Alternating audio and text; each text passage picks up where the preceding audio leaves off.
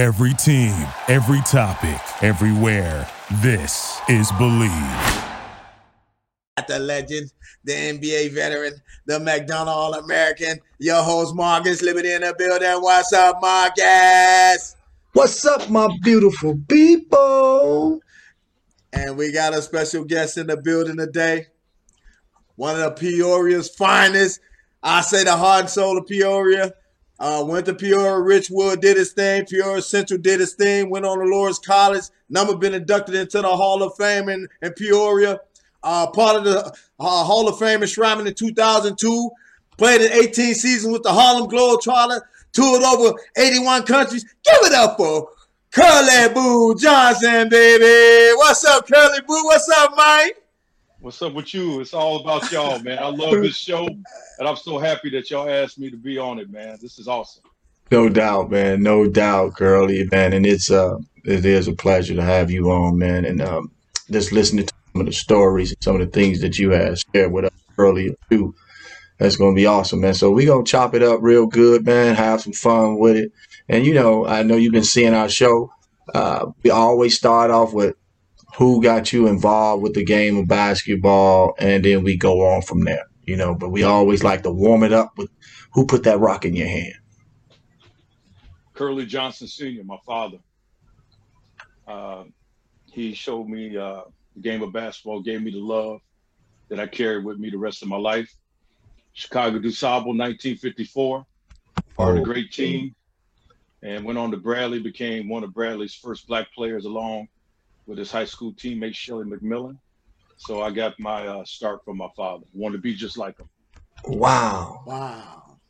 So I wonder, was Charlie Brown on that team with your dad? That's my Uncle Charlie. That's what I call him. Yeah. Yeah. Yeah, Charlie man. Brown, unfortunately, is one of three players that's still alive on that team. But that starting five in 54 was Sweet Charlie Brown, incredible shooter, incredible player. The great Paxton Lumpkin, Shelly McMillan, Bobby Jackson, and my father, Curly Johnson. Wow. Nasty. That's awesome, man, because I remember Charlie, he used to referee my games, but he used to always drop some stuff to me, like some knowledge. And I'm looking at him like, man, what are you talking about, man? Have you played before? And then he basically had, educated me on some things like, yeah, man, I was a part of the great DuSable teams back in the day. And just because I'm refereeing now don't mean I don't know the game. And I kind of understood that because a lot of times people want to stay around the game. And I think he wanted to stay around the game. And that's one of the reasons why he was refereeing. Absolutely. People had no idea that they had one of the pioneers of Chicago basketball refereeing them games. And I don't know if you noticed, at 6'2", 6'3", he almost has a 7-foot wingspan.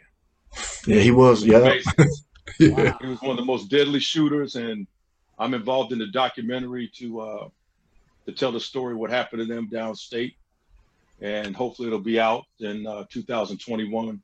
We got the trailer out, but I'm giving those brothers they just do, and try and get their state championship trophy that was stolen from them. Oh, wow. Oh yeah, they went 31-0 and got cheated in the state championship game. And the game film was hidden from everybody from Chicago until I found it 4 years ago. Wow, so you did some Inspector Gadget stuff, man. Columbo. FBI. Right. I sure did, man. I'd always heard the stories from my dad and his teammates, and then when Shelly McMillan died, I got to meet Paxton, the great Paxton Lumpkin. If brothers from Chicago don't know who Paxton Lumpkin is, you got to do your homework on Paxton Lumpkin. Paxton Lumpkin is the one a lot of people feel revolutionized the point guard position and was the greatest point guard from Chicago until the great Isaiah Thomas. That's what they say. Wow. But they got cheated. I found out a lot of things about the referee that did them in, and it's an amazing story. But I'm trying to resurrect the story about these guys and vindicate them. They got cheated, and the effects of them losing in that state championship had ramifications that affected all of them the rest of their life. Marcus, you won a state champ. You you went downstate, what, 3 times? 2. Twice. 2. And Yeah. 1-1? Was Yep, it championship 1-1. twice? Yep. Mm-hmm. Okay. I was talking to Levi Cobb, who I got a lot of respect for. Mm-hmm. And Levi, of course, won the state championship in '76, where he tipped the ball to Larry Smith for the jumper to win the state championship. When I talked to him, he said, we lost my sophomore year. And he almost broke down telling me how hurt he was going down his sophomore year and the pain of having to take that ride back on I-57. Yeah. And, letting his teammates down. But he came back 2 years and won. And some people don't know how the impact. They say it's just a game. It's not. But for some people, it's the game of life. And you carry it with you forever. That's real. And to all of our listeners, man, we have the great Curly Boo Johnson joining us. If you're just chiming in with us, we're going to have some fun today, man, and we're happy to have him. So if you got any comments, feel free to leave them, and we will get back to them. But right now, Curly is dropping some knowledge, man. Yes, he is. Hey, can I real quick, Liv? What's the name of the documentary though? Did you have a name for it? Stolen. Oh, Stolen. That'll do it. A fitting Stolen. name. A fitting name. Yes, sir. You guys gonna be shocked. In fact, A fitting name, a man. little later on, I'm gonna send you guys the trailer so you can see for yourself. There's some calls in there in that game that will insult everything that you brothers know about basketball. Wow, so they cheated like that? Who did they play? Mount Vernon. There you Mount go. Vernon is way down south, brother. And at that time, that was the first time an all-black team with a black coach had ever gone to the state title. Oh. Had ever gone that far. First time. What year was that again, Curly? 1954. 1950. I wasn't even thought of. Nah. I was minus 11. Wow. Well, but I'm glad you're doing that, Curly, because our people, especially in Chicago, they need to know the history of basketball, not just where we at now, but before that. It was somebody that paved the way for us to play in state championships game, to be able to compete in Chicago with amongst each other. It was guys way before us, man, and I'm glad you dropping them names that, a lot of us don't know. Well, I'm going to make sure you guys know, and Sweet Charlie is a walking, talking, living legend, and he's over there at Washington Park that runs the men's league. He's been running that league for many years, and people just don't know. When he walked by, like you said, when he was reffing, how bad that joker was back in the day, and played in the NCAA championship game alongside Elgin Baylor. So, Curly, we telling you now, I need to get Charlie's number. You ain't lying, man. Because we got to get him on here too. We got to get him on. He'd be happy to come on. I'll get you his number. No problem. Yeah, we got to get him on. Let's get back to you. Your pops put the ball in your hands. Now, at the time when he put that ball in your hand, is this something that, some parents force, no, you're going to play basketball? Or did it just come naturally? Dad spoon feed me a little bit here and there? Or did he just go all in with it? He held back. I was born in Chicago. We moved to Peoria when I was 5 years old. Bradley gave my dad the head coaching job.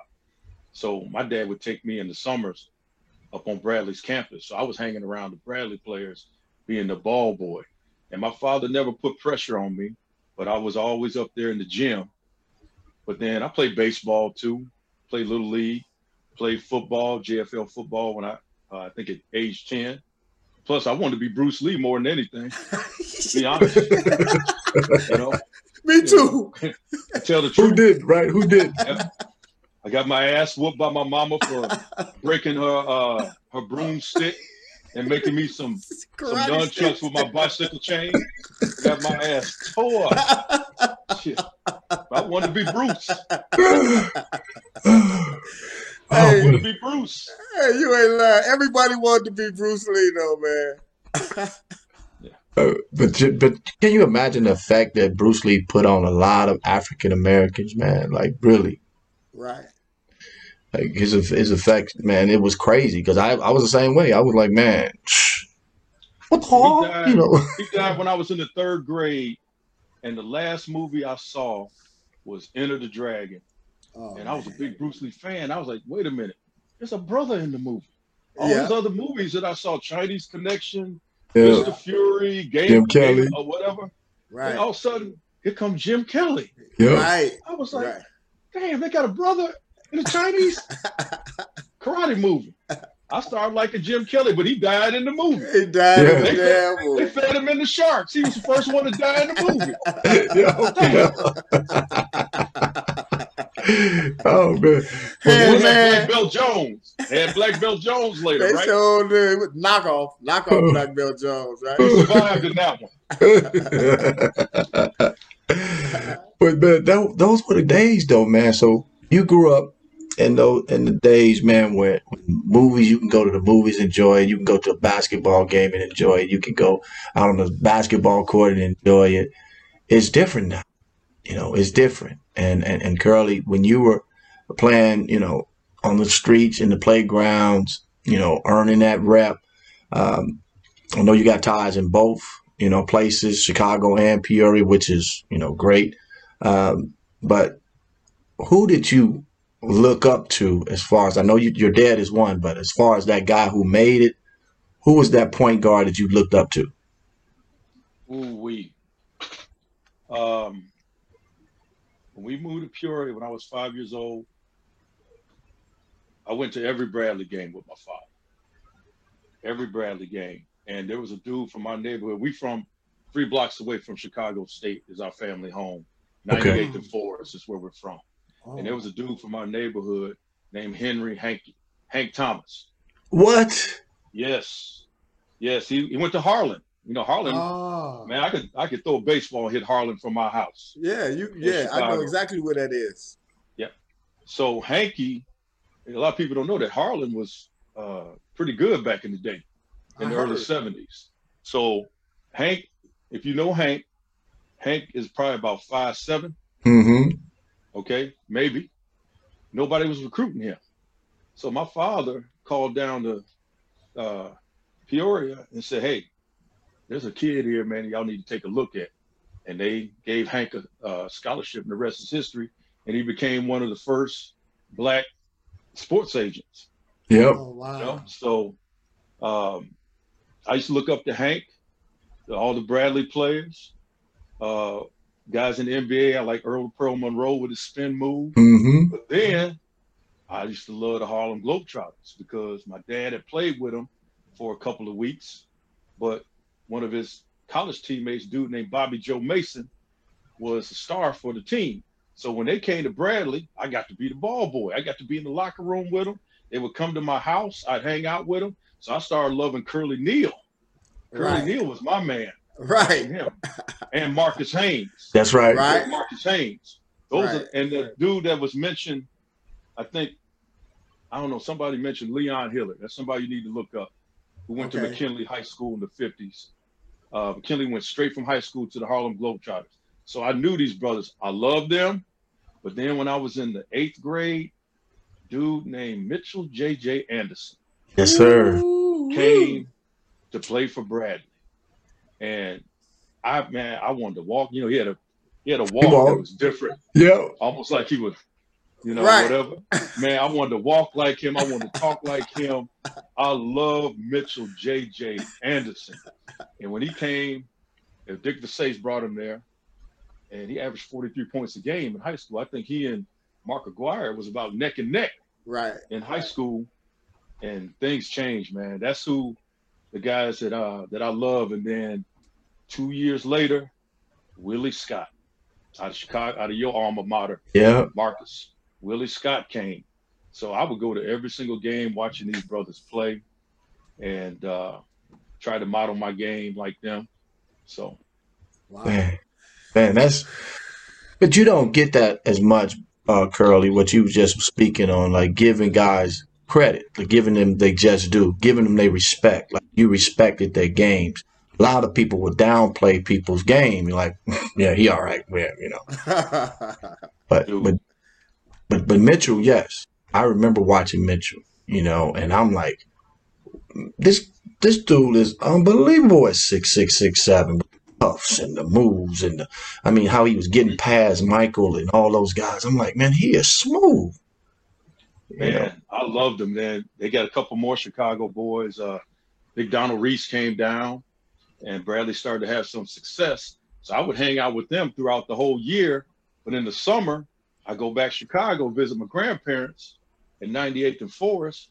I got to walk right up 3 blocks over to Chicago State and watch the Summer League when it was in its heyday. That's right. And JJ was one of the stars there. And I was like, man, hey, man, that's my cousin, man. That's my cousin. you know how it is in the Black culture. If you love somebody so much, you make them your cousin. I said, that's my cousin. Wow. But then I met a dude that lives 3 blocks down named Michael Conley. I know. No. Okay, go ahead. Michael Conley Sr., Luther South. Yep, Okay. The track, right? Yeah. That's track, but got a state basketball championship as a point guard. Right. Really? Jumped out the gym. Dude, I ain't never seen nothing like it before in my life. Okay. At 5'11". He lived at 95th and Forest. My family home was at 98th.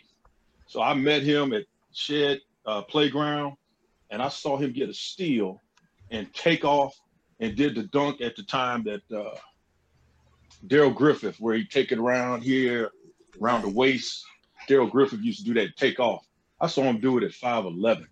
And then just messing around, I saw him just take a couple steps behind his head. I ain't never seen nothing like it before in my life.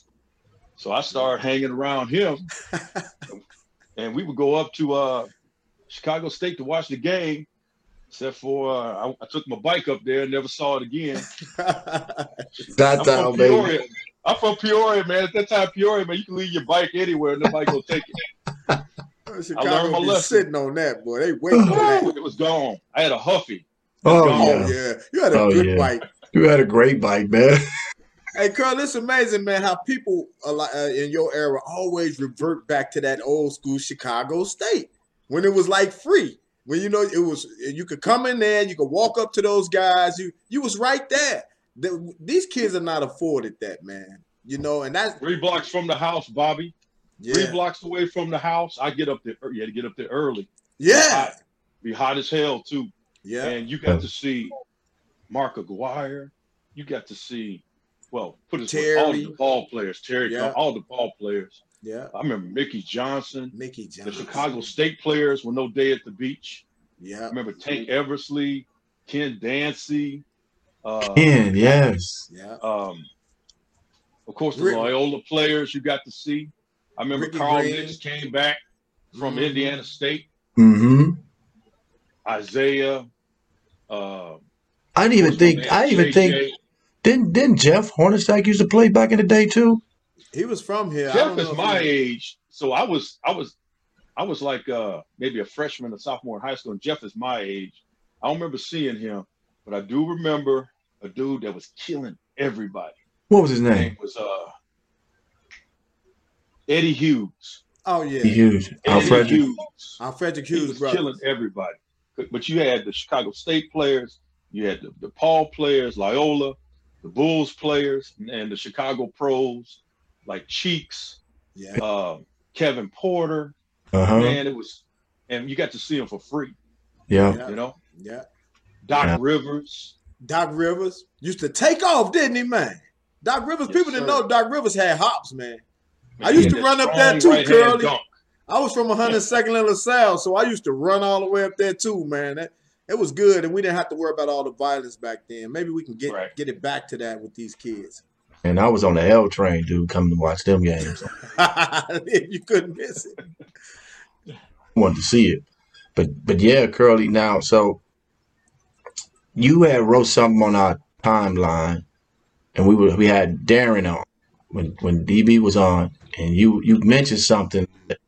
If you put that ball down, he's going the other way for a bucket. And a lot of people don't know DB, and I think you have a little relationship with him. So Right. talk a little bit about him, a little bit. Just share a little bit about what you Okay. remember. Okay. I went to college, played NAIA ball in Iowa.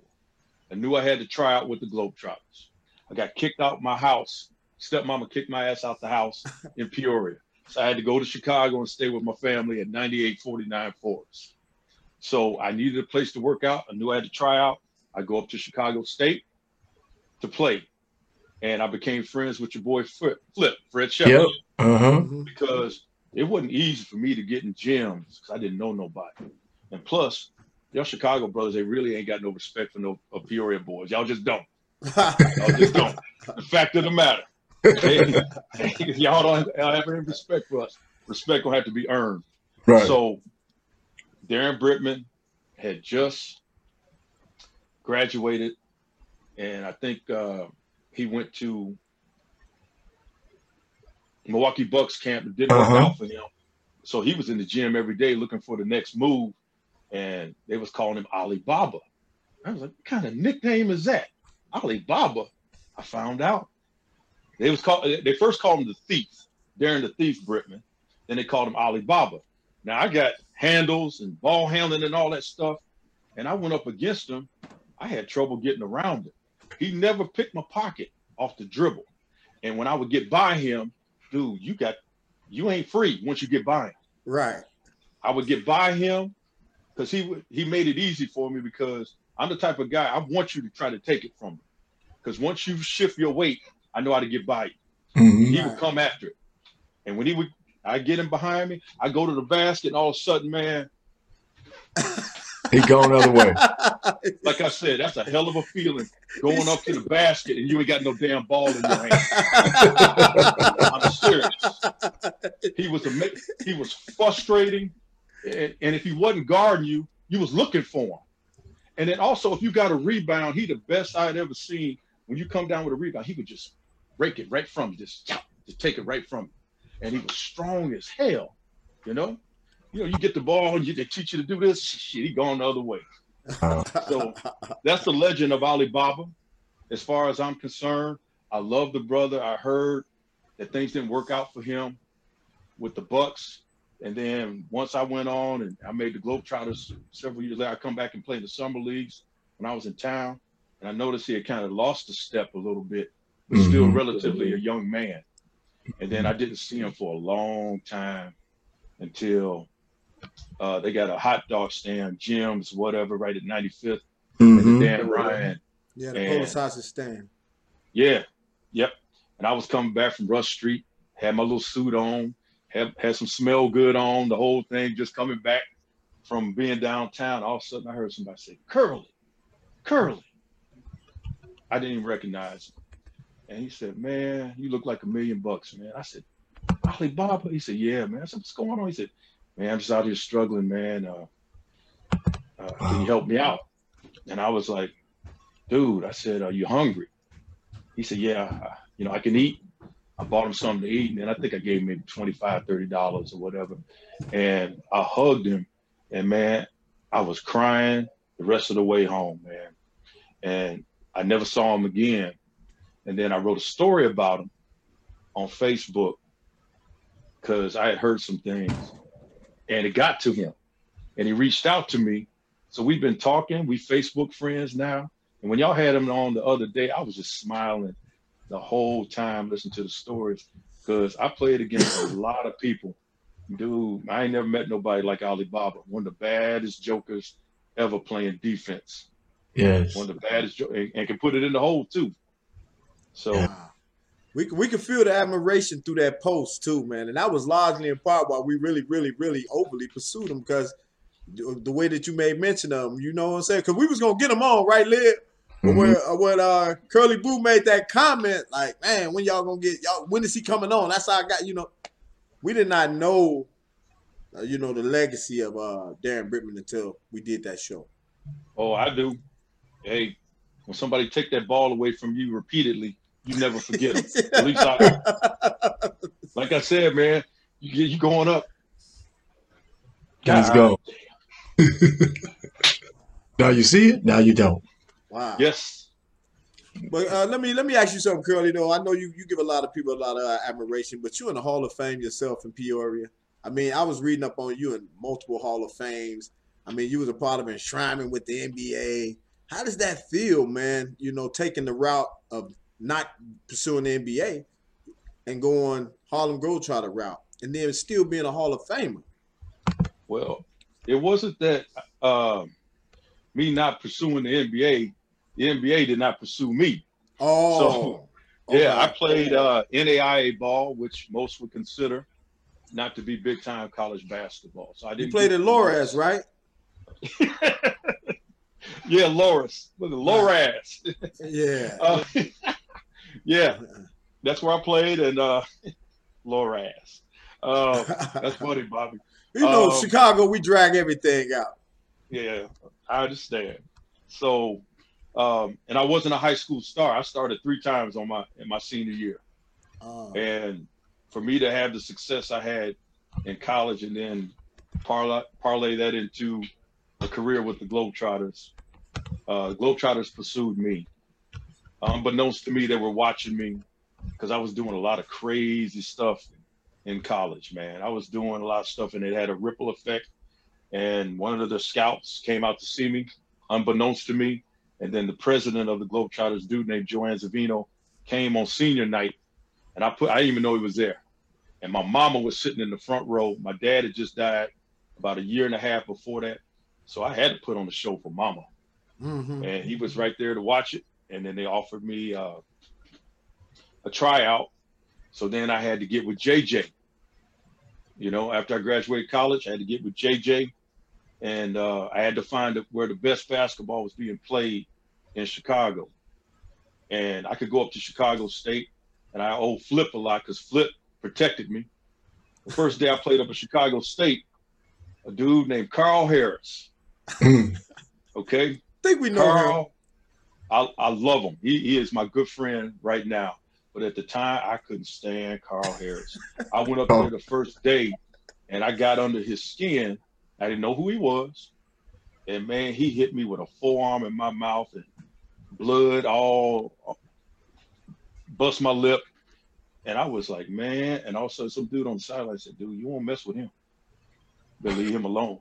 Wow. So I just had to take it. But then I met another dude up there. He was Terry Cummins' younger brother, Lee. Oh, Lee the oldest. Yeah, Lee's the oldest? Okay. Yeah, man. Lee had them big hands. That was the first time I experienced somebody telling me to clear out. I didn't know nothing about that from Peoria. Clear out. I'm like, here I am, 5'11". He was 6'2", 6'3", right? Something like that. He'd get a rebound. I'm like, man, kick it to me. Clear out. Damn. So, all right. Chicago State was some good ball, but I had to find out where the best ball players were playing. I got with JJ. JJ was playing with Utah at the time, and JJ took me under his wing like a chaperone because there was no way I was going to be able to get in to Avalon Park walking up there. Right. Curly Boo from Peoria and Loras College. Right. No, you can't just walk in the gym. Right. When I walked in there with JJ, I was walking in with basketball royalty. That's right. Right. I walk up in there, I see Mark Aguirre. I see Mickey Johnson. I see fast-ass Ricky Green. You know? And then I see Timmy Hardaway, who was making a name for himself at UTEP. And I see Carl. I can't escape him. Any gym you go to, you're going to run into Carl. I see Carl there. And I met Tony McCoy. Was a bad joker. When I was in junior college, he led the nation in scoring. And then a dude named, they call him Leach. Brian Leach. These brothers with these nicknames. What happened to Boo and Pookie and all that? You got Leach and Trash and Ghetto and these type of nicknames in Peoria. No, but his name is Brian Leach. I'm pretty sure you guys know who he is. And dude, when I was battling them every single day with JJ, they elevated my game. And I saw a long time ago that that's the only way that you're going to get better is by being challenged. And those guys, I learned a lot from them. I remember the first time I went through the lane, Mark Aguirre about knocked me into Iowa, back into Iowa. That was back in the day. If you went through the lane, they could check you. Right, That's right. I'm 165 pounds at the time, man. You know, it's a bad feeling when somebody hits you and you go up in the air and you see your feet up in the air. Like, man, get your little butt out of here. Bam!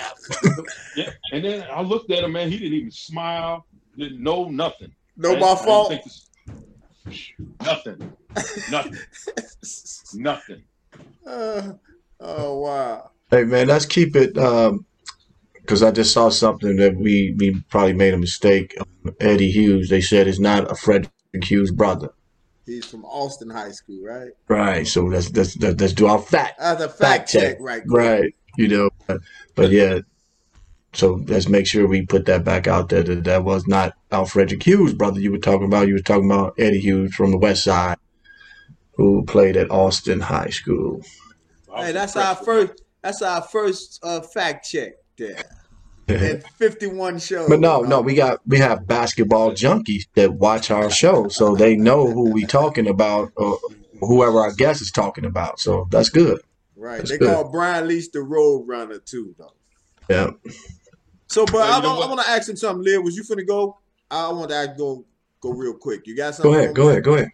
So, I mean, okay, you met all of those guys, but you still play for the Globetrotters, and you did 18 years with the Globetrotters. Man, how did you stay focused that long?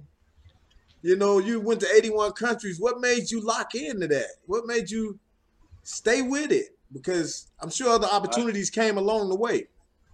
Well, number one, I needed a job. Okay. So, and once I made the Globetrotters, man, it was fun. I went to like 25 countries my first year, and I'm meeting world figures and whatnot. Man, this is awesome. I'm getting to play basketball and travel the world. But then I said, you know what? What am I going to do in order to keep this job? You guys know there's not a lot of great basketball jobs. You got a couple hundred in the NBA, the ultimate job. You got overseas ball, but at that time they were taking 2 Americans per team. And then you had the Globetrotters. There was 22 of us, good paying job, get to travel and see the world. So I had to figure out how am I going to stay. So I had to try to come up with different things to do with the basketball as far as ball handling and dribbling. But I also had to try to elevate my game and keep my game tight, because when I was playing with the Globetrotters, I wasn't getting to play that much basketball. When I came back to Chicago, I was battling, you know, all the top players in the city. And then I go to training camp. When I got up in age, I'd have to go up against some dude that was 22. So that's how I was able to stay. And I found out that it's better for them to need you than like you. But the fact that they needed me and liked me is why I stayed for 18 years. And I was mad as hell I didn't get to play 19. Wow. And Curly, I met a gentleman much older than me named Gator, former Harlem Globetrotter. Met him in Kansas City. And man, he had to be about 60-something years old at the time I met him.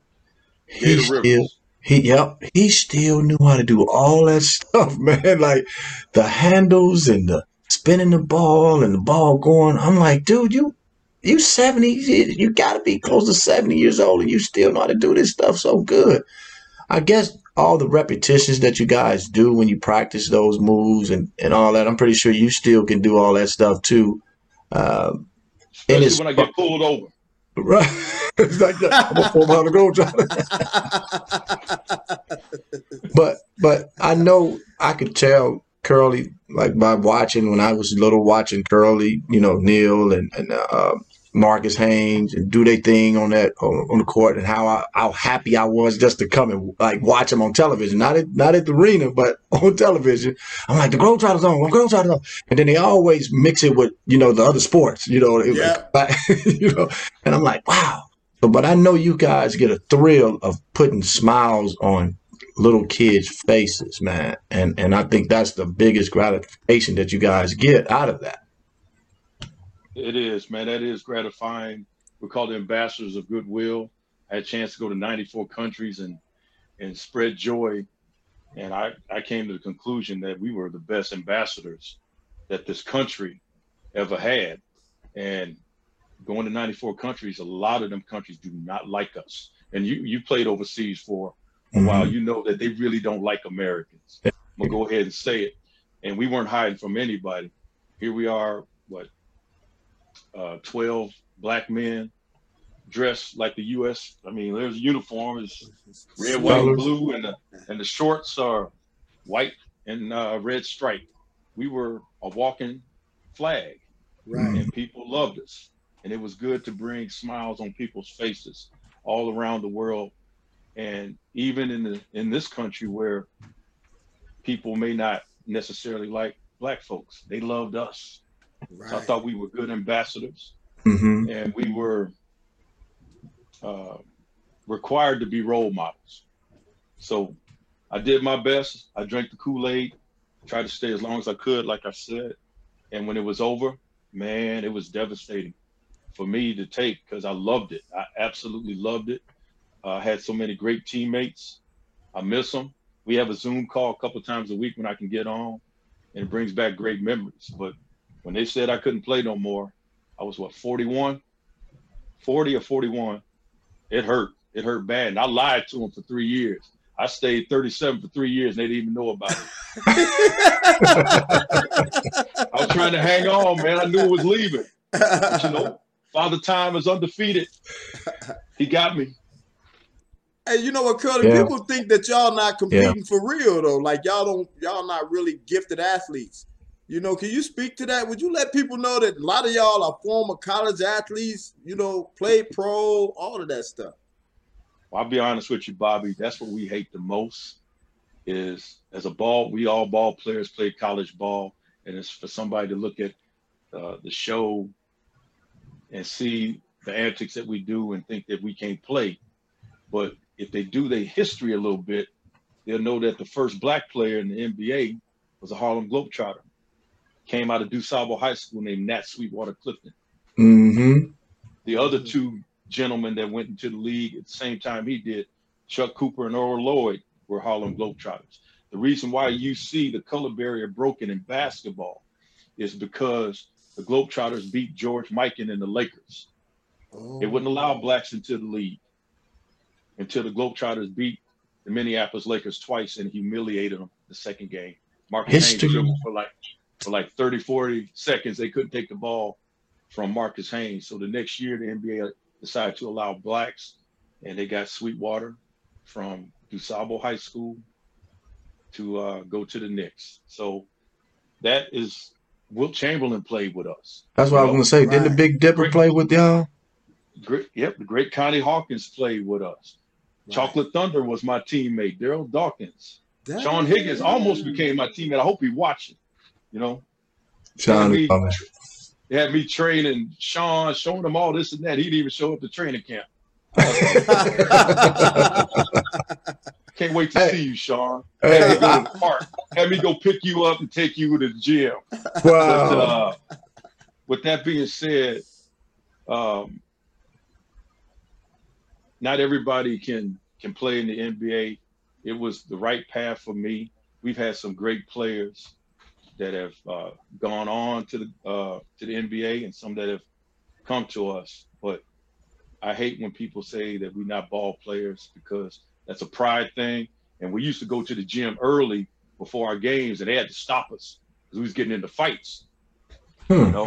So that's why when I would come home in the summer, man, I tried to play as much ball as I could and tried to gain respect because Flip, you always used to say, man, hey, y'all didn't pick Curly. He gonna make y'all pay. I'm telling you, this dude can dribble. I almost talk like Flip a little bit. And respect had to be earned in Chicago. I'm telling you, respect had to be earned, but they said I play team ball too much. Yeah. Hey, you had a nickname called the world's greatest dribbler from Marcus Haynes and what was that, Curly Neal? That's what you call propaganda, Bobby. Oh. Okay. See, when they are advertising the game, they want you to come see the show. Right? Yeah. They said we got the world's greatest dribbler. So I was in the footsteps of Curly Neal and Marcus Haynes, and Marcus Haynes saw me dribbling. He said, "Man, you the world's greatest dribbler now." And I was like, "Please, please, I don't want that pressure." And they started calling me that, and there's nothing I could do about it. I always wanted to be called Boo. But then when they started calling me that, man, I would come back home to play ball. Everyone was trying to rip me. Everybody was trying to rip me, man. I had scratches all over, guys diving into my knees and whatnot, man. I'm being clipped on layups. Wow. So I had a little bit of a target on my back, but I got a chance to prove that I could play this game when I ran into Tim Grover downtown, and I was with David Booth. And I saw something on there where somebody said me and David Booth cousins. Yeah. And me and David used to have a lot of admiration for each other when he was at DePaul, and I was very proud of him. He's from Peoria, and we both light skinned with curls, so we could both get away with saying that we was cousins. Right? We're not cousins, but like I said, in the black culture, when you admire somebody, man, they're my cousin. So, I was with David, and Tim Grover was trying to round up some fellas to play against Michael or with Michael at Hoops the Gym. This is when it was first starting out. So I was one of the first guys that was playing there. And every day that I came, you couldn't just walk in the gym because Tim would be waiting for you with a list. You had to be on the list. So I survived for 3 weeks playing against some of the best players, and never played with Michael until the last week. I always played against him, but he respected my game to put me on his team. And actually, I didn't like it playing with him, to be honest. Well, you never touched the ball? Well, put it this way, I was going to be open, all right?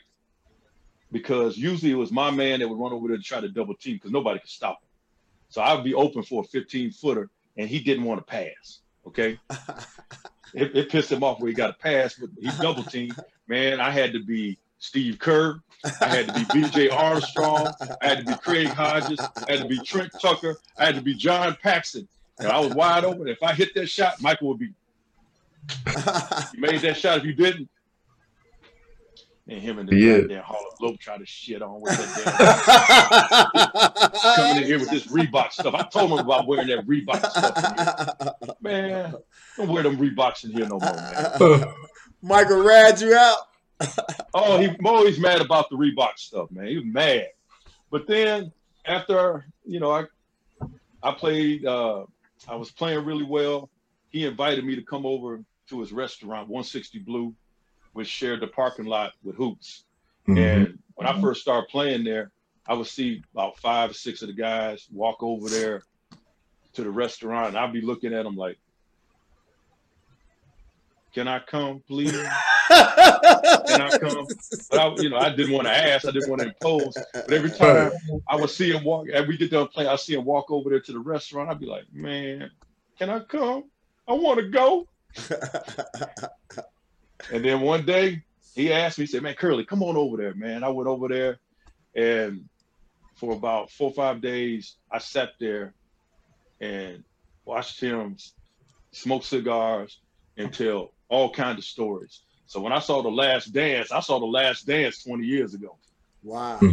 I was sitting there, all them stories talking about punching Steve Kerr and Rodman. I knew all of that stuff. I was sitting there like, wow. But I got to hang and play with him. Wow. For about 3 weeks. 3 weeks. That's real, man. Wow. You mentioned something when we was off record real quick. Who was the greatest person? Not greatest person, but the most influential figure that you've ever met? You was telling us about it off air, but we wasn't on air. And I didn't live. I'm sorry. That's an easy one. It was on my mind. The most influential people I've ever met is my mother and my father. Oh, tell me about it, bro. Okay. Hey man, I'm just saying that, but be real. Mandela, 1997. Nelson? Yeah, Nelson. They called him Madiba. Nelson. Wow. We went to a free and democratic South Africa, summer of 1997, the month of July, and on his 79th birthday, we were part of his celebration. So we get there, and he had so much security. It made me scared to be there. When you see so many weapons and security, you think something gonna happen. And we all stood in the line. He was gonna greet all of us, and I'm the shortest on the team at 5'11", so I'm on the end. And he started with the big guys, and I saw him come, and I said, I can't believe I'm gonna meet this man, but I couldn't take a picture of him because we had to leave our cameras on the bus because of the fact he can't take flash photography because they kept the brother in jail for 27 years in the dark mostly. So he can't take brightness. All right. So I'm on the end, and there was a new person from the media there. And I said, please, please, when he shakes my hand, will you take a picture, man? This is the only opportunity. I'm staying at such and such hotel. Please, please. Right. So Mandela got closer, and he got closer, and all of a sudden, man, I was numb. And when I shook his hand, he said, man, I love the way you pat that ball, the way you pat that ball. And I said, thank you. And the picture that the guy gave me, my eyes are closed because I'm crying. I was overwhelmed with his greatness. Here's a man, my motto is never give up. Here's a man that spent 27 years in prison, gets out of prison and becomes president of the country that imprisoned him. Just overwhelmed with him, his greatness. So there you have it, Bobby. Wow. I thought, Curly, I thought you was going to say, they took the picture and they cut my head off. Marcus, man, I had an envelope waiting for me at the hotel, and I have 3 pictures of me and Mandela. They're all on my Facebook and my media outlets and all that, but that was one of the greatest days of my life, meeting him. But to be honest, I joked about it. My parents, they created me. They gave me life. That's right. I always have respect and love for them, and I always try to preach it because I don't have them anymore. And I always try to tell people who are lucky that they have their parents in their life that they need to tell them every day that they love them. I know it sounds cliche. Stevie Wonder wrote a song about it.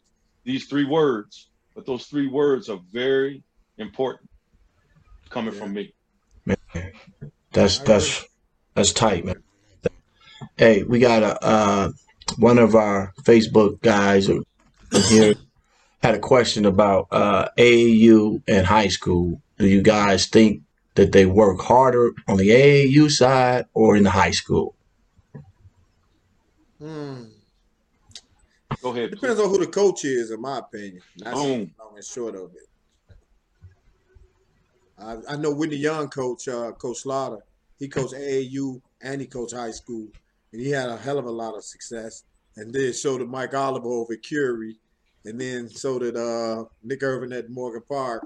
So it's hard for me to say, man. Okay. It's hard for me to say. I agree with you, Bobby. It depends on the coach. And today it's kind of funny, you know, with the camps I have, a lot of the top players in the greater Peoria area come to my camps, and I'll ask them. They're in the 8th grade. I'm like, man, where you going to school next year? And they tell me I'm keeping my options open. I'm like, damn, a little different. You know, I'm older than both of you gentlemen, but you, back in the day, you went to the school that was closest to your house. You're damn right. Not no more. You know, so with that being said, a lot of that is generated through AAU. These kids play with each other. They end up having great admiration, and they want to play together, you know? Right. I just saw something the other day. The top junior in the state is getting ready to go to Whitney Young. Yeah. He lives in Tinley Park. So I'm pretty sure that, and he wants to play against the competition that you play in the public league, because the public league ain't like no other league that I've ever seen before. Right. It is unforgiving. You got to be able to play in that public league. It gets different when you go downstate, but them games, night in, night out in the public league, it's a grind. Because you got to deal with the crowd almost more than the players. Because you got people in the stand telling you, "You make another basket, I'm whooping you." And if you look up in their face, they're like, "Yeah, make another basket." Liv, you remember them days, right? Y'all used to get threatened out there. I'm laughing, man, because I'm looking at this of the timeline, and George Montgomery said though, Curly, you lied to him. He said you lied to him. You said Curly Neal was your father. Big G. Big G. Big G played with my boy Tony Weisinger, who I played high school ball with. Oh, you played with Tony? Yeah, same high school. Man, we were grade school rivals, and we were high school teammates, man. Wow. And, Wow. Love Tony. Love him. And so I got to know some of the Illinois players. And Doug Altenberger. Mm-hmm. Man, me and Doug He's from Altenberger Peoria back too, in right? Fourth grade. That's right. So with that being said, I was overseas with the Globetrotters, and I believe it was in France. And the hotel that we were staying at, Big G was living there. So me and Big G, man, we sat up, drank some wine one night, just talked a whole bunch of stuff. But I know I never said that Curly Neal was my father. Everybody think that Fred Curly Neal is my father, bald-headed Curly Neal. But Right. my dad's name is Curly Johnson with hair. Right. I did not lie to you, Big G. Yeah, Big G. That's my man, Big G. But yeah, man. So you had a hell of a career playing with Thank you. Harlem Globetrotters and did your thing. Now tell some of our listeners what you up to now. Well, I'm proud to say I got one of the biggest basketball camps in the state, run outside of Peoria and Dunlap, Illinois. This would have been the 13th year, but we had to shut it down, as you know, because of COVID-19. So I'm very proud of the success of it. And it's fulfilling to me because when I ended up hanging up my Globetrotter shoes, people wanted me to coach. Man, I had been on the road so long, and I just didn't have the patience for it, or maybe not even the energy. So with that being said, my camp keeps me busy.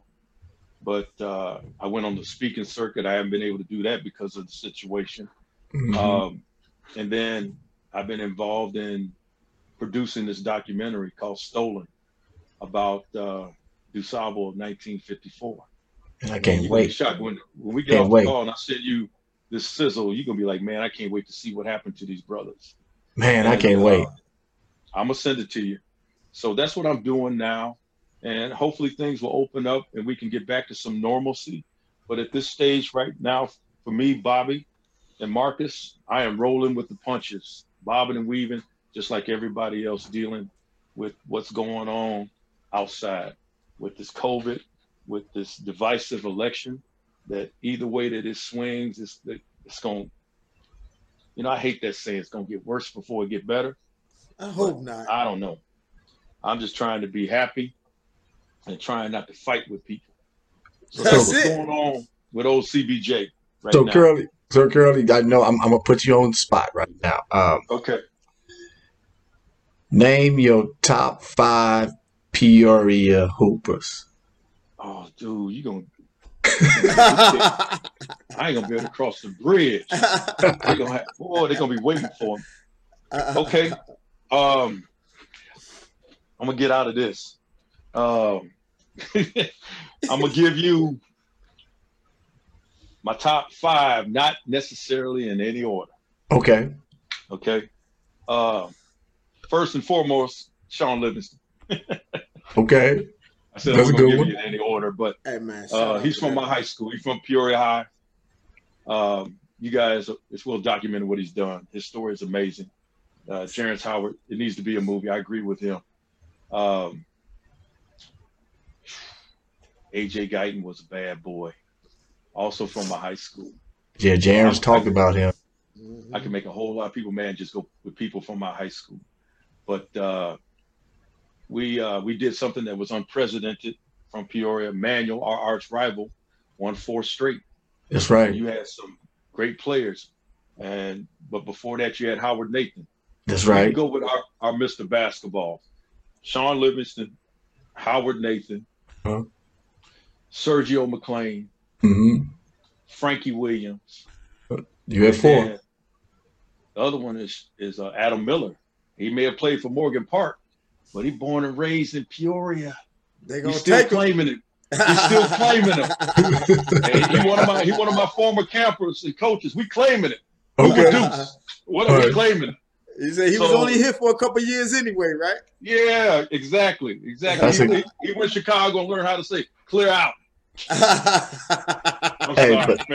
But that's a good five, though, man. That's David a good Booth, five. I got to keep going. David Booth, Marcus Griffin, great Mark Smith, who played at your alma mater.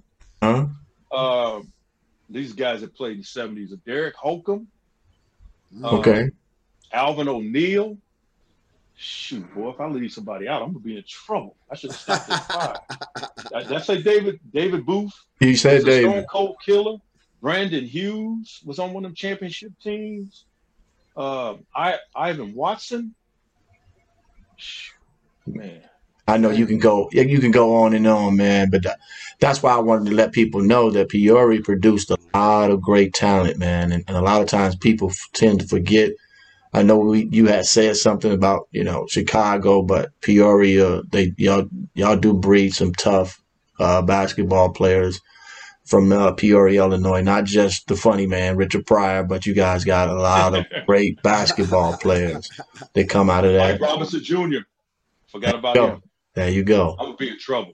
Yeah. No, you won't. No, you won't, because they're gonna understand. Because I said five, but it's just like if you ask me five, I'm like, man, I can't give it to you because I'm going to leave somebody off and then somebody's going to get mad. But it's a lot of great talent that's come out of the state of Illinois just in general. Agreed. Between your two schools, you can't do it, Liv. Illinois and King, they will be waiting too. All right, let me see who you go pick. Yeah, but no, I just like to have people. We like to have people like yourself on, Curly, to talk about uplifting people and sharing your life story of what you've been through, some of the things that you've been through on a basketball court, man. And hopefully we can help somebody that was maybe going through something, maybe had a down day and said, man, you know what? I didn't know Curly played for the Harlem Globetrotters. I didn't know he was 5'11". I didn't know he was called the world's best dribbler. I didn't know he met Nelson Mandela. Right. Come on, man. It's like Harlem Globetrotters took y'all across the continents all over the world, and to see, the humility that you have, man, that I know if I played for the Harlem Globetrotters, I'd be walking around like, I got my uniform on right now. That's me. I got my ball. I'm spinning it. I'm walking down the street whistling, doing the whistle. I just had a kid join a guy I was representing with my sports agency. I was doing Malik London. You familiar with Malik London? I'm not, man. This 6'9" guy. This is his first year he was playing there. He's 6'9" guy. What? Please pass on my information. I would love to meet him. I love my Globetrotter brethren, and I should keep up with them more. But like I said, when I left bitter, dude. I was bitter. I signed 18 one-year contracts, and I was mad that I didn't sign contract number 19. And it took a long time for me to, love my team that I loved so much back in the day. So, I would love to meet them, and I wish them brothers well. They're not able to play. Right. I mean, you can't play no bubble game with the Globetrotters. Right. The big thing is the fans. Yeah. You can't play no Globetrotter game without the fans. So they're hurting right now, and hopefully we all get back together. But so, Curly, were you the guy that throw the bucket of water and the confetti, or no? Yeah, I had to do that. I started doing that my third year, but I had to tear the paper my first year. And let me tell you, man, there's certain things that have been passed on for many years. That's one that's sacred. If people go to Globetrotter game, I remember they took it out.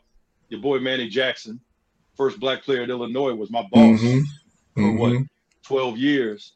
He decided to take out the bucket of water and the confetti. And man, we got some hate mail like you would not believe. Wow. Man, them folks hating us like OJ when we took that bucket out. Yes, we had to put it back in. As tired as it is, people go to the game, they expect to see certain things, and that's one of them. So I had to tear the paper. So I got me some newspaper and I got me some scissors. They said, no, you got to tear it the way the guys before you tore it. You have to do it with your hand and shred it. And you have to fluff it up. There's an art to it. Then you got to put a towel over it. Then you got to get your buckets of water. But then you got to hide it because the teammates, the veterans, will come over and kick it over. Oh, man. Oh man, they used to play so. You know how it is when you're on the team and you the young buck. They play jokes on you. You know, Right. so yeah, they told me I had to go out and find some pigeon milk one night. Had me out to 3 o'clock in the morning looking for some pigeon milk. Wow. Pigeon milk. Oh man. Oh man. So Wow. it's probably just like the NBA. It goes on seniority. I mean, if you just got there, you a rook. You gotta carry the bags. You gotta do this. You gotta do that. I remember when I got in the NBA, they used to kick the basketballs purpose all over the arena. You got to go get it. Rook, go get the balls. I'm like, man, why y'all kicking it all the way over there? And then one time somebody's like, man, I need breakfast in the morning when they're on the road. You gotta go do these things. That's your initiation to the league, and it's crazy. I bet you the Harlem Globetrotters probably was just like that. Man, my rookie year, I didn't know if I wanted to stay, man. They was messing with. There was a couple of dudes that was messing with me so much, and I ended up fighting one of them, and I whooped him, and the coach fined us both $150, and the coach kept the money. And Slick. So I won my first prize fight, but my purse got taken away from me. That's slick, though. True story, though.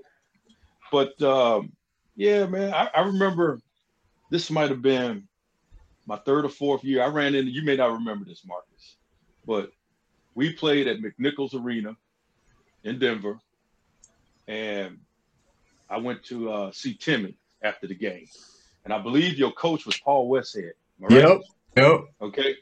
And I saw Tim. We took a picture together and everything. It was good to see each other. And then I saw Kenny Battle. Uh-huh. I saw you. And I was like, hey, man, what's going on, man? What's popping tonight, man? Where y'all going, right? Uh-huh. And he was like, man, we going to this club. And I said, hey, man, hey, can I roll with y'all? And y'all was like, yeah, cool. So I said, man, let me go get my jacket. I came back, y'all was gone. That was good. Hey. That was probably, man, forget all them that Harlem Globetrotter tricks and red, white, light skin and curls. Hey, Man. That was Kenny Battle, man. I'm gonna put that one on him, man. He was trying to get to the club, so we had to ride out, man. He became my coach with the Globetrotters. Kenny did. Man, I think me and Kenny the same age. I'm born in '65. Kenny might be a year or two younger than me. But Manny Jackson, who owned the team, was the first black player at Illinois, along with a dude named Governor Vaughn. Manny brought Kenny to training camp, but Kenny's knee was bad. Right. And he wasn't going to be able to play, so he made him assistant coach. So here I am hanging out with Kenny, man. I was hanging out with Kenny all the time, man. That was You're a funny dude. You're a funny dude. Me and him was tight. But they let Kenny go right after we played at the University of Illinois at Assembly Hall. Globetrotters used Kenny to promote the game. Oh, man. And, man, when they announced Kenny, man, the crowd went crazy. Standing ovation for about 7-8 minutes. Standing ovation as assistant coach of the Globetrotters. Wow. So after the game, I met him at the bar, and he had a fax in his hand. He said, man, they just fired me. Oh. Bullshit, man. Dang, for what? Yeah, sure. Yeah, true story. Damn. They let Kenny go, but he helped promote that game. Right. They was like, we gonna fire him after the game, not before the game. They did, man. I was upset about That's it. Scandalous. I couldn't say nothing about it. When you drink that Kool-Aid, you got to drink all of it. Right. Remember I said you want them to need you, but you also want them to like you. Right. The fact that they needed me and they liked me is why I stayed for 18. Wow. Yeah, Randy Brown brother played for the Harlem Globetrotters too, Jermaine Brown. Dude, I got we call him JB. I got him the tryout. Okay. What happened was Randy, I used to play with him at East Bank. Love Randy. Used to beat me up. Randy's strong. He kept telling me about his brother could jump, man. He said, I think their mother had just passed away and he was taking it hard. He said, man, can you get him on with the Globetrotters? I said, okay, man, bring him up to the gym. So we had, at that time, the world record holder in the slam dunk dude named Mike Wilson. Michael Wild Thing Wilson that played at Memphis. 56-inch vertical leap. Dang. I'm not sitting here trying to No, fabricate. I remember that. I remember that. You can get on YouTube and you can see him dunk on the rim 12-2. So don't let me just tell you. Go to YouTube and you'll see it. I used to throw pass. I couldn't throw him a bad pass on the lob. A bad pass turned into an unbelievable dunk. Okay? And I couldn't throw it too high. He would contort his body. I threw Randy's brother Jermaine them same passes up at East Bank to see what he could do. Man, he caught them passes. And, you know, I throw him a bad pass. He take and whip that sucker around his ankles and boom, and do all this stuff. I was like, man, this is a mother right here. Right? What? So I called the Globetrotters. I said, dude, you guys got to get this dude in training camp. You got to get him there. You know, he is unbelievable. But the Globetrotters have a scout, and they don't like nobody coming in, you know, telling them about somebody. So man, it never got to Manny Jackson. But then I had to do this appearance. I was in this boardroom, and I had a tape of Jermaine on this show called City Slam, where he was one of the finalists in the dunk contest, right? And he did this reverse 360 with ease because he had a lot of funk to his dunks. And I said, Manny, man, take a look at this boy right here. I put the tape in, it showed him doing about 3-4 dunks. And Manny was like, hey, where's this kid at? We got to get him in training camp. This is amazing. Where's this boy at? I said, he's Randy Brown's brother, man. I got his number and everything. Yeah, we got to get him to training camp. So they bring him to training camp. He made the team. They let my ass go. Damn. What? True story. True story. After your 18 Wow. Yeah. Yep. They flew me out to Arizona, and I thought I was going to sign a year. Like I told you, I lied to them for 3 years. I told them, well, they made a mistake. They gave me a questionnaire. I was in about my 12th, 13th, 14th year with the team. They gave me a questionnaire and said I had to fill it out. And I'm like, man, you know everything about me. I've been here for 14, 15 years. Right. And on that questionnaire, it said date of birth. So I said, okay, I'm going to fix their ass. I was born in 1965. I put 1966. The next year, they gave me that questionnaire again. I put 1967. The next year, they gave me that same questionnaire. I put 1968. I stayed at 37 years old for 3 straight years, and they didn't know about it. Wow. Wow. They caught up to me, flew me out to Arizona, and they signed Jermaine, and they let old CBJ go. So well, that's how it ended. They was like, thank you, Curly. You just brought your replacement. Thank you. Well, you know what? He was a dunker. Right. I'm not a dunker. I was a dribbler, ball handler, point guard. But I was proud that he made the team, you know, because I had recommended somebody else, and it backfired on me. And I didn't think I was going to be able to recommend nobody ever again. And he's from Chicago. I'm not going to mention his name, but, dude, I couldn't recommend nobody until Jermaine. And I was proud of him that he had, you know, several years with the team. I did a solid for my boy Randy. I love Randy. Mm-hmm. So, can you get us Randy Brown? yes. I can get Randy. Oh, okay. I can get Randy. No, I wanted to before we let you go, ask you, because this is how the Harlem Globetrotters, you know, get down. Always get the point guards. Who was the point guards before you got there? Name the 3 point guards before you got there. Okay. When you say point guards, they're usually dribblers like me. Yep, the dribblers. Put Yep. the D-pads on. Yep. Slide on the floor. Curly Neal retired, but they let him go in '85. No, the Globetrotters usually don't retire. They kick you out. And Curly Neal played 22 years. Mm-hmm. His last year was 1985. So I missed playing with Curly by 3 years. I played with Meadowlark 1 year, but I played with Curly. I never played with Curly. When you talk about the Globetrotter dribblers, first and foremost, Marcus Haynes. There you go. Right, All right. right. Marcus Haynes. I mean, if you don't know who he is, YouTube him. You will find out. Curly Neal was amazing, but what Curly Neal's personality, his ball handling and dribbling ability, and his ball head overshadowed how great of a shooter he was. He shut down ABC Wire World of Sports. He hit 3 from almost half court in a row. And Meadowlark took him out the game and said, "No, you stealing my show. You ain't shooting the fourth one." Wow. Yes. So when you talk about point guards, great dribblers, Curly Neal, Marcus Haynes, a guy from Chicago that was mentioned recently, the great Leon Hillard, who was murdered in Chicago. Gator Rivers, the guy that you met, one of the great Globetrotter dribblers. So those are the guys that were the great dribblers of the Globetrotters over the years. Marcus Haynes was the first. You know, like when I first started dribbling the basketball, learning how to dribble the basketball, I knew how to dribble, but I didn't know really that the fundamentals, like the stuff that I be seeing you do, the spider and the figure eight. Mel Davis taught me. Trick Davis. Yep, he taught me those dribble moves, man, and I do it to this day in my camps. The figure eight, the spider.